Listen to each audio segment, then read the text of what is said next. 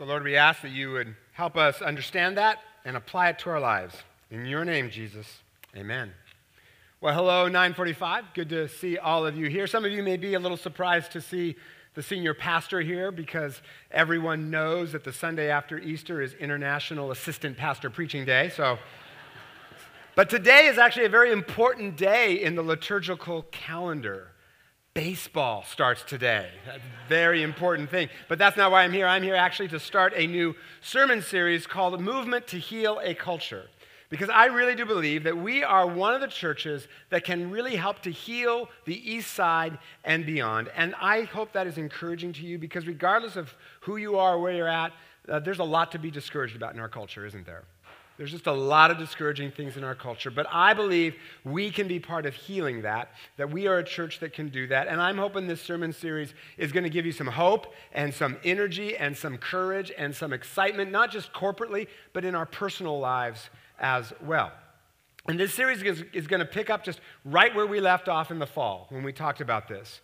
And as I said then, the good news is that twice before in history, violent and oppressive cultures have been completely transformed by more and more people becoming Christian and the spread of Christianity without politics or without the use of the sword. History gives us reasons to hope. And in fact, in preparation for this sermon series, I even hauled out my old church history textbook from seminary and I reread it. Look how thick this thing is. And yes, it is as boring as it looks. See what I do for you people? All for you. So we're going to look at, I want to give right now just a 3-minute history lesson because I think history gives us reasons to hope in the middle of our culture. So, as I have said about 8 gabillion times, the Roman Empire gradually became Christian, not through politics or the use of the sword, but by Christians living a radically, sacrificially loving life. They cared for the sick and the poor. They reconciled races. They had courage in the face of martyrdom, and that attracted more and more people until about 300 AD, Christianity became the majority religion. And since Rome, the Roman Empire there, controlled all of Europe was Christian as well. And then things like gladiator games and poverty and the oppression of women dramatically decreased as more and more people began to live the Jesus way of life. It changed the culture. But then between 400 and 500 AD, the Roman Empire gradually fell apart as Germanic and Slavic tribes invaded different parts of the empire, and these tribes were not Christian. So Europe was suddenly post-Christian, and those things there, they're not really countries, they're just more like gang territories. Think of it that way. These kind of warlords, right? And so Europe was post-Christian. There was a memory of Christianity, but very few people were Christian anymore. So kind of like our culture today. But some of the Christians that remained did what their first century predecessors did. They went all over Europe in missional communities of about 50 people, mostly just ordinary folk, not pastors, and they cared for the sick and the poor. And they showed courage in the face of persecution, and they reconciled races, and that attracted more and more people until gradually Europe was re-Christianized without politics or the use of the sword. And then things like human sacrifice and slavery disappeared, and the culture improved as more and more people lived the Jesus way of life. So if that can happen in the Roman Empire, and if that can happen after the fall of Rome, why not here? Why not now? Sort of like Russell Wilson says, why not us, Bell Press? Why not us? Except I don't think he says the Bell Press part. Why not here? Why not now? Why not through us? So this next few weeks, we're going to look at what they did back then that actually worked to help us launch a movement to heal our culture and find more hope, joy, and courage in our personal lives as well. And one of the key factors that Christianized Europe twice was hospitality. Now, right off the bat, we got a problem with that word. Because when you hear the word hospitality, you probably think of something like Martha Stewart, right? Where, it's about fine china and dinner parties and candles made from beeswax and invitations sent on paper that you yourself made from the tree you chopped down in your backyard, right? It's not about any of that crap. It's not about entertaining. That's not what it means. The summer before I went to college at the University of Washington, I came to Seattle for orientation week, and I lived with my aunt and uncle who lived near I stayed with my aunt and uncle who lived near the U.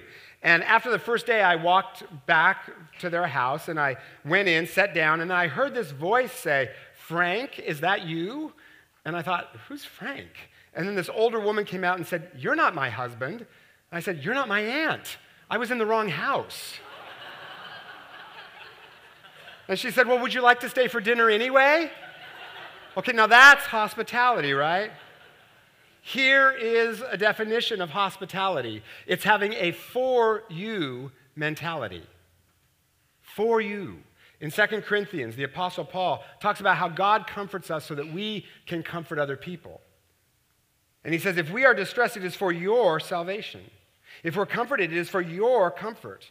And our hope is for you is firm, because just as you share in our suffering, so also you share in our comfort.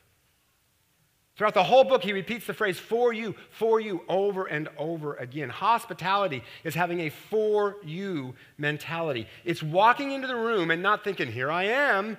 It's thinking, oh, there you are. And how can I bring the refreshment and the encouragement and the love and the joy of Jesus to you?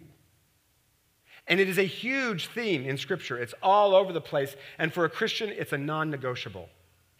Because we have been shown hospitality. God brought us into his family so that we can extend it to others. And it was a huge part of spreading Christianity throughout Europe. So, for instance, in Ireland, missional communities of 50 or so Christians, led by St. Patrick, lived together in community. And when a traveler came to their community, or a refugee escaping the violence of Europe at the time, or a runaway teenager came to their community, here's what would have happened. They would have been greeted by a porter whose main job was to greet strangers. That person would have had their feet washed. The visitor would be put up in the guest house, which was the nicest house in the community. They would have eaten at the abbot's table. That's the head of the community. And if the abbot was fasting, he would break his fast because hospitality was a higher value even than spiritual disciplines.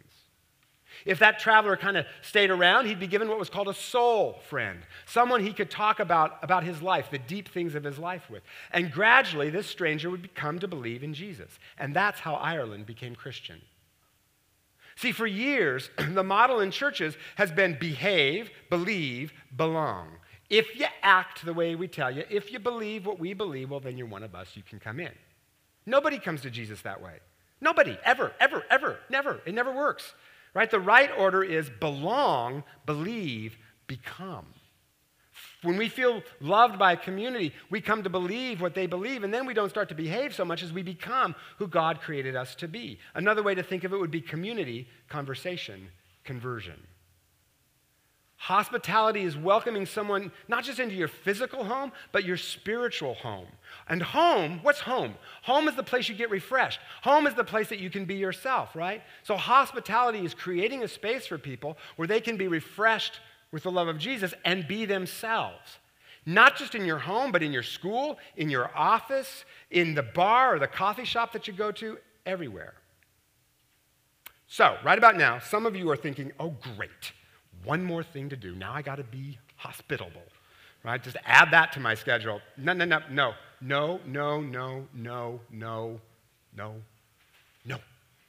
Not what it's about, okay? Hospitality doesn't necessarily mean doing more things. It means doing the same things differently. And there are some huge rewards for us. There's some payoffs for us in this, which I'll get to in a minute. But first, this passage says that we practice hospitality with 4 different groups of people. Okay, it says, do not forget to show hospitality to strangers. Okay, the Greek word for stranger is philo, which means love, and xenia, which means stranger or foreigner. Now, in English, we have a word that sounds like that, but it means the opposite. Xenophobia, which means fear of strangers or foreigners. And what's sad is that polling data shows that Christians are more fearful of people not like themselves than any other group in our culture. And that Christians mix far less with people that are different than they are than any other group in our culture. You know, because Jesus said, go and make disciples of the people you're comfortable with, right? You know, the great suggestion, right? Oh, wait, no. That would be all nations, right? So that means people that are different races, different ages, different politics. I was with you, Pastor, till you said that. Not to convert them, but just to show them the hospitality, the love, the encouragement of Jesus. So here's your homework, part of it anyway. If you are a Republican, this week, go buy a Democrat a cup of coffee. okay? And don't talk politics because that could go bad. Just, and talk about your lives, encourage each other. If you are a Democrat, do the opposite. If you're younger, buy a cup of coffee for someone older, vice versa, or just reach out to someone who is different than you or maybe even a little challenging for you. And for you introverts who are a little afraid of this, here's how you have a really good conversation, okay? The best conversationalists, they just ask questions. Things like, what's your job? What do you like about your job? What's hard about your job? What kind of a day are you having today? Open-ended questions. Because you never know the impact that can have. There's a woman who just started coming to our church because she had recently been to a medical clinic and was feeling depressed and said something about it to the receptionist who worked at this medical clinic. And the receptionist happens to go here. And the receptionist at this clinic simply said, God loves you, I'll pray for you. Well, the woman said that was something that she needed to hear. It really turned her around. In fact, a few weeks later, she became a Christian. And then the receptionist at this clinic who goes here gave her a Bible and told her about our church. See, hospitality isn't just inviting people into your home. Yes, that, but deeper than that, it's having a for you attitude. It's looking for someone to extend the refreshment of Jesus to. And in this case, it was as simple as the receptionist saying, God loves you and I'll pray for you. How much time did that add to the receptionist's busy day? That would be 0. Second group we show hospitality to, other Christians and people in this church. Passage says, keep on loving one another as brothers and sisters. Right now, what's kind of good and bad about a big church is, this is kind of point 1 and point 2. Strangers and fellow Christians go together because you look around and, everyone is kind of strangers. And some of them are strange, right? And you don't want to get to know them. But Scripture says, this verse reminds us we share the same Father in heaven, which makes us brothers and sisters. And we need other Christians in our lives because if you try to live the Jesus way of life in this culture, you can start to feel like you're crazy, right? So you need folks around you to say, way to go, you're doing the right thing. You need other Christians around you. So maybe go to brunch with some folks in this church that you know. Not all the time, not every Sunday, but once in a while. Or simply have a 30-second conversation with the people that you sit near on Sunday every stinking Sunday. Y'all have a tedious predictability in your choice of seats. I can totally take attendance, right? Oh, they're not here today, right? Now, again, just for you introverts, here's how it goes. Hi. Try that. See, you can do it. Okay. Hi, what's your name? How long have you been coming to this church? Glad to meet you. You've been coming here 25 years? That's awesome. I've been coming here too. Right? Oh, have I met you before? Sorry, I forgot. I have to say that all the time. It's usually my first line. Have I met you before? Right? That's okay. Just say hi. Right? And to help you out this year, we even got rid of the church coffee and got good coffee, right, to help you out. Right? It got an amen over there in the sanctuary. Seriously, in a Presbyterian church, the only thing that gets an amen is the coffee? Strangers, I'll take it. Strangers, other Christians, third group, neighbors. Neighbors, this is the people you work with, live near, go to the soccer practice with. There's a group of Bible studies in Clyde Hill, I've told you about them before, where women who are not Christian are getting together with women who are Christian to talk about faith. And it all began with conversations between moms during their kids' soccer practice, which they had to be at anyway. Now, that doesn't mean we try to convert everyone. No. Just show them hospitality. And then with a few, not many actually, with a very few, and that's okay, something supernatural will begin to happen. They may ask some questions that Jesus can answer, and then you start talking about faith. Strangers, Christians, neighbors, and finally, people in need. This text says, remember those in prison as if you were with them in prison, and those who are mistreated as if you yourselves were suffering.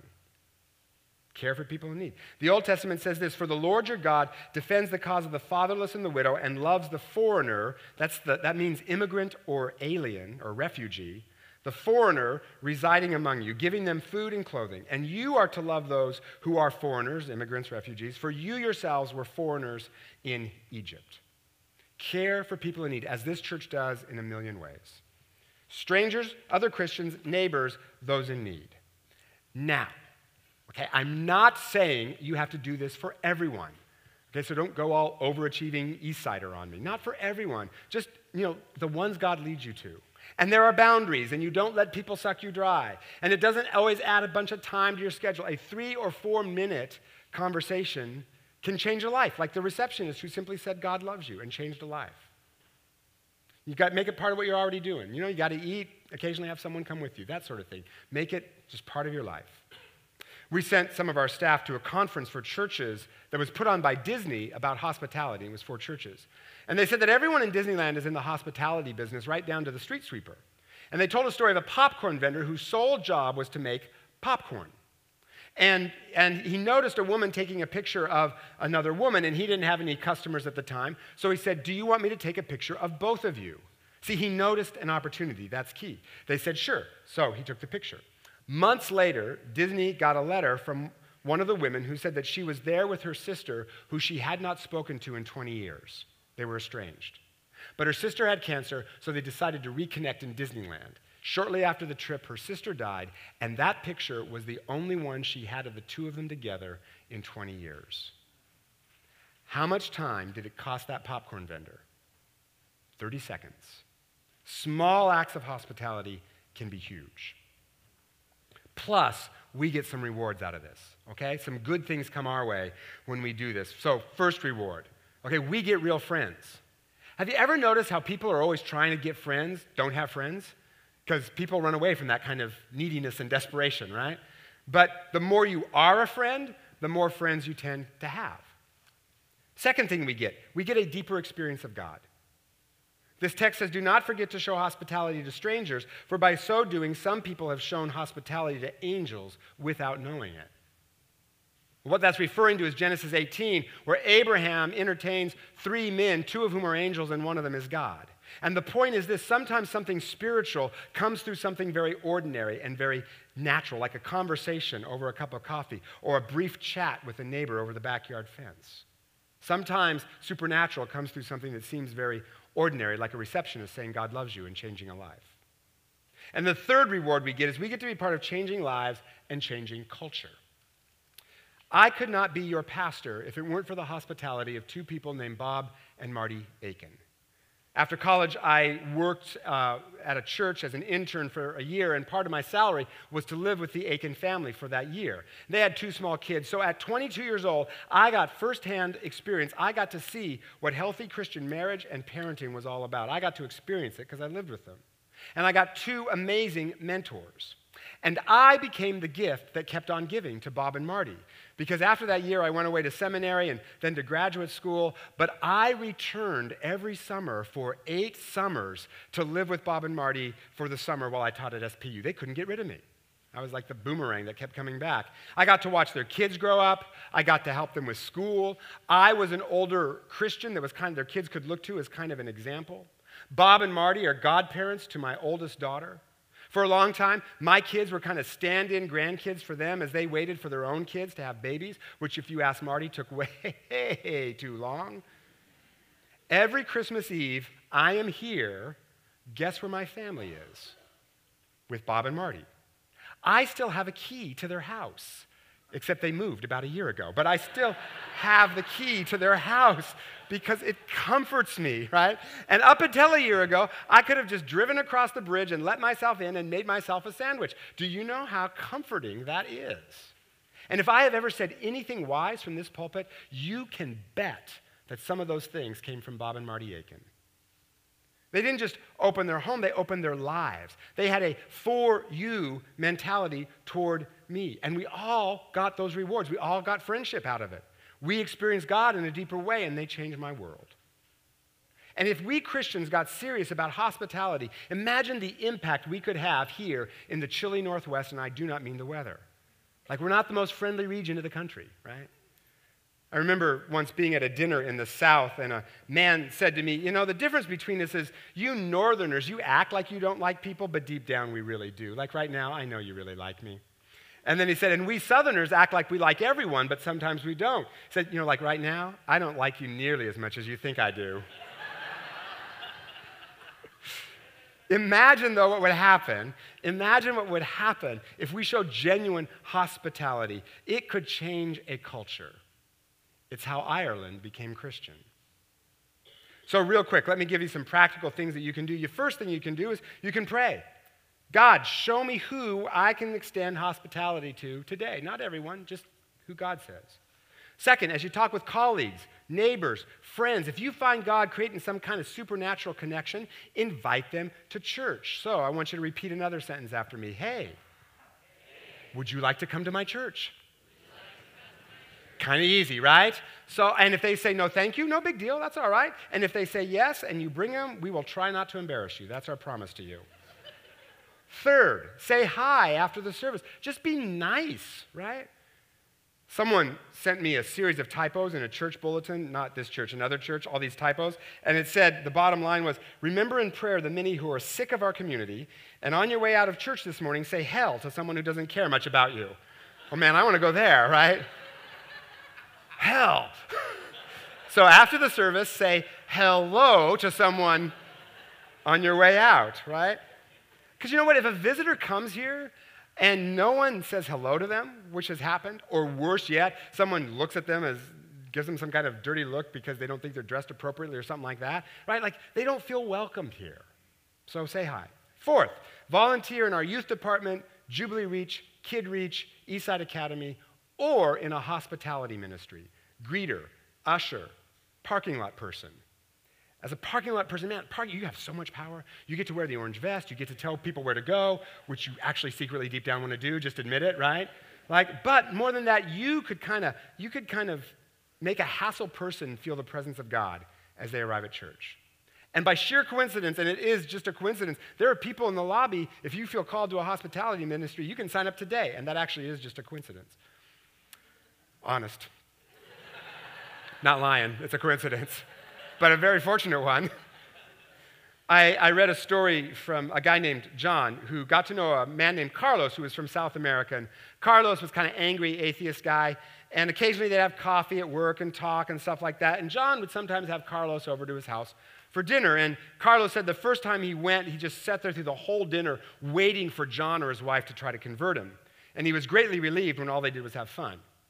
Well, eventually, Carlos did get kind of curious about John's faith, and so, occasionally they would talk about Bible and Jesus and stuff like that, until after 5 years, Carlos made Jesus his leader and his forgiver.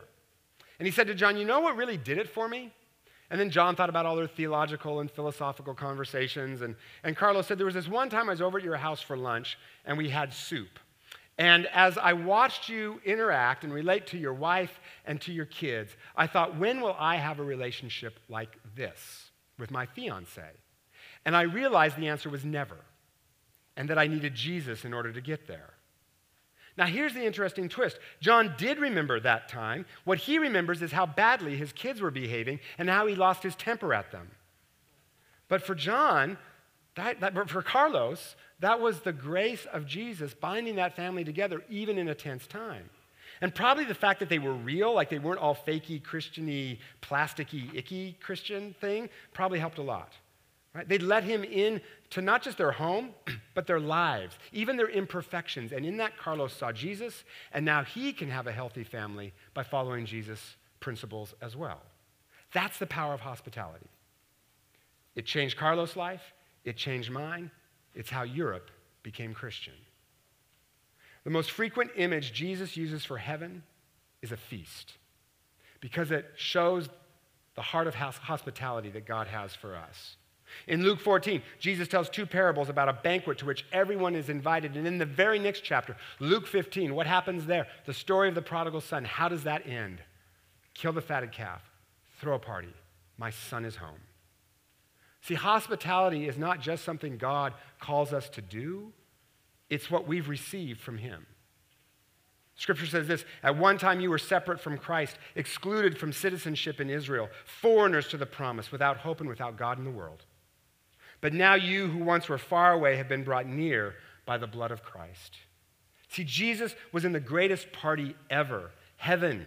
But he came as a homeless man, born in a manger, not in a home, crucified outside the city gates, crying, my God, why have you forsaken me? To pay the price for our sins. He took the exile we deserve. He was cast out so that we could be brought in. He was made homeless so that we could find our home in God. It is the ultimate for you mentality. ultimate hospitality.